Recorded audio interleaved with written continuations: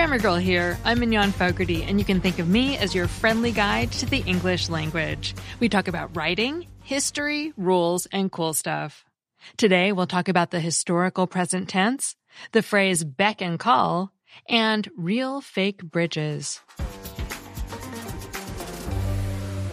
This first segment is by Neil Whitman. A couple of months ago, I ran an episode that contained part of an interview I'd done with Laura Burgels, a business communication coach and storytelling expert. If you listened to the episode, you might remember that she made a suggestion about how I could heighten the drama in telling the story of how I began doing the Grammar Girl podcast. Here's a short clip of how I began the story when I told it to Laura. My background is in science and technology. I'm a PhD program dropout in biology, and I was working as a science writer and editor, and frankly, I was quite bored. And so I got interested in this thing called podcasting. I love technology. I love gadgets. And so I started a science podcast called Absolute Science, and I fell in love with it. I did that podcast for about 8 months, but I was working as a freelance writer and editor, and time really is money when you're a freelancer. And the podcast was taking so much time that I couldn't justify doing it anymore. But I didn't want to give up on podcasting. So Laura suggested that I could try telling it in the present tense instead of the past tense. Picture it. It's 2005. I'm a science writer. I'm living in Santa Monica. And for fun, I'm doing a science podcast every week. And the science podcast is really complicated. It's taking me a lot of time. And then on top of that, I'm doing lots of other writing, and I'm getting burned out. This use of present tense to describe past events is called the historical present tense. I loved the "you're right in there with me" feel that it gave the story, and it got me wondering about how English speakers use historical present tense when telling their stories. A paper published in 1981 by Deborah Shiffrin gives some interesting answers. Shiffrin used a framework for analyzing narratives that was proposed by William Labov. In Labov's framework, the first part of the narrative is called the abstract. It's the part that tells the listener they're about to hear a story. Laura did this part for me in our interview. Here's what she said. So you must have a story about how your wildly popular podcast all got started. It's no surprise to have present tense in the abstract of a story because it comes before we've gotten into the actual events of the narrative. In other words, this is ordinary present tense, not historical present. Shiffrin studied 73 narratives and found that none of them contained historical present tense in their abstract. Labov's second component is called orientation. This tells the part that establishes the setting and main characters in the story. It basically tells you what the before situation is. In my story, this was the part about doing freelance writing and producing a science podcast.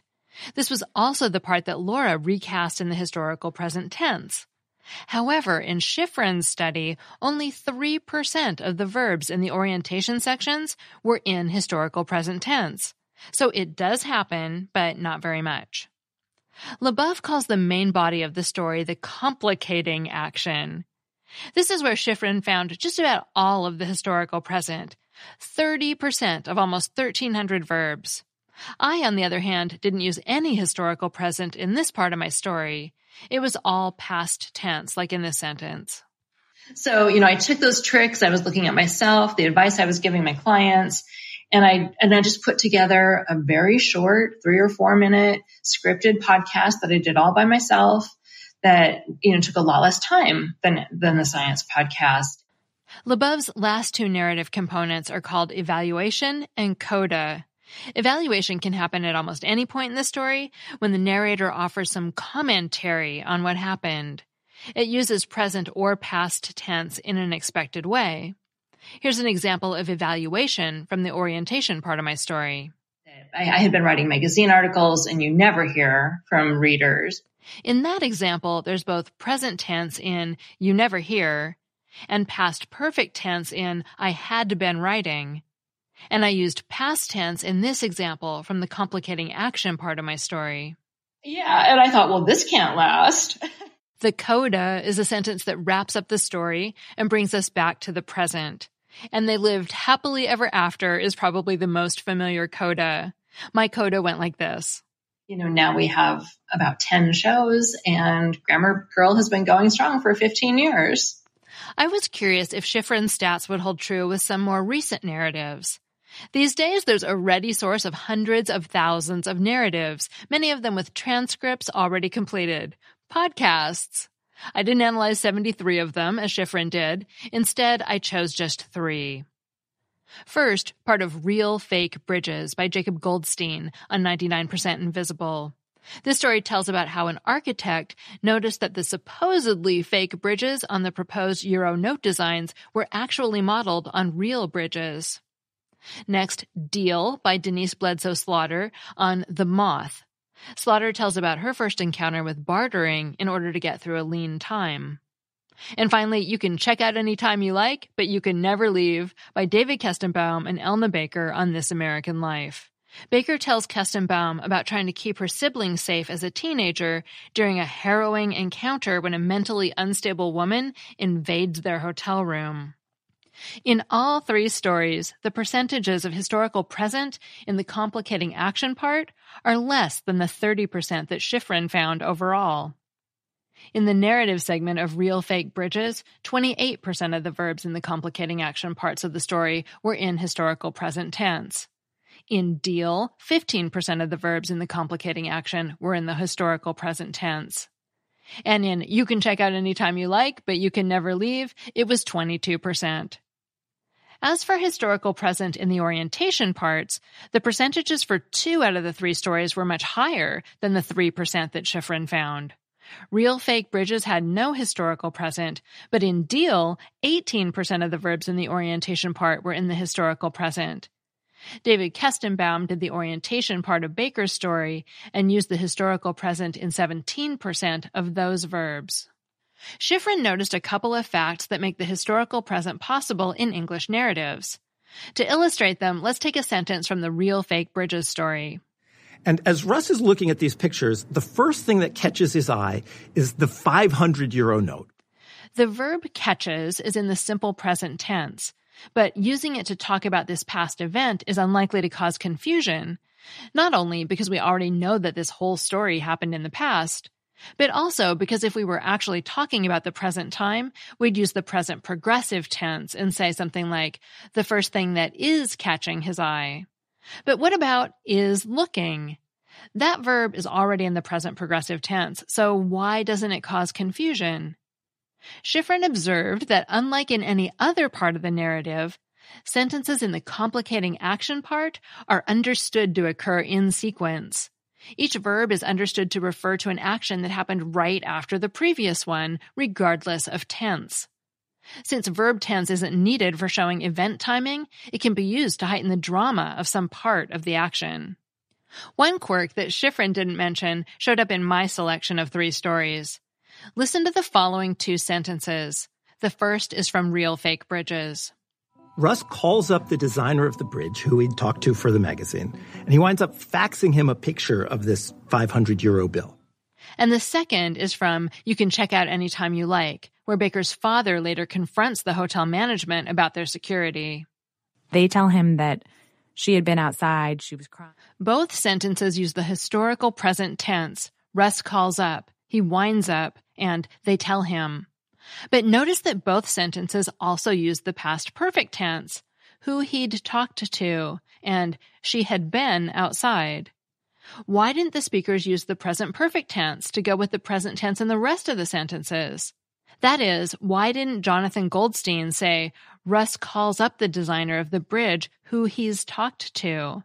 And why didn't Elna Baker say, they tell him that she has been outside? After reading Schifrin's paper, this seemingly random breaking of the pattern makes sense. Notice that both of the events referred to by the past perfect tense verbs are outside the narrative. In Real Fake Bridges, Russ's earlier conversation with someone for the magazine story was part of the orientation phase, not the complicating action. And in You Can Check Out Anytime You Like, the woman being outside happened before any of the events of Baker's story. These aren't the high drama, you were there pieces, so naturally they're not in historical present tense. In fact, if Goldstein and Kestenbaum had used present perfect tense, it would have made those events sound like part of the complicating action and confused the narrative. For example, if Kestenbaum had said, "They tell him that she has been outside," it would have sounded like the woman being outside just happened just before the conversation with the hotel management, rather than before the beginning of the story. I had no idea there was so much subtlety in how and when storytellers shift into present tense. In fact, there's even more than I presented here. Schifrin analyzes a lot of other factors that play a role, which you can read for yourself if you want to. I'll put the information about her paper in the show notes. But here's a quick and dirty tip for you. You can use the present tense to talk about the past to make things more interesting. But don't use past tense to talk about the present. That doesn't make them more interesting, it just makes them more confusing. That segment was written by Neil Whitman, an independent writer and consultant specializing in language and grammar and a member of the Reynoldsburg, Ohio School Board. You can search for him by name on Facebook or find him on Twitter as Literal Minded and on his blog at literalminded.wordpress.com.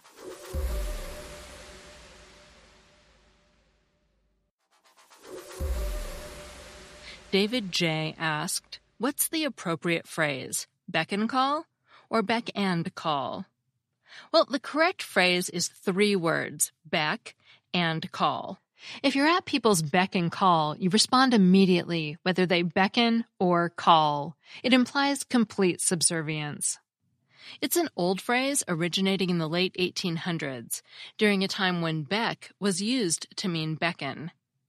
The problem is that the O-N at the end of beckon sounds a lot like how we sometimes slur the word and in beck and call.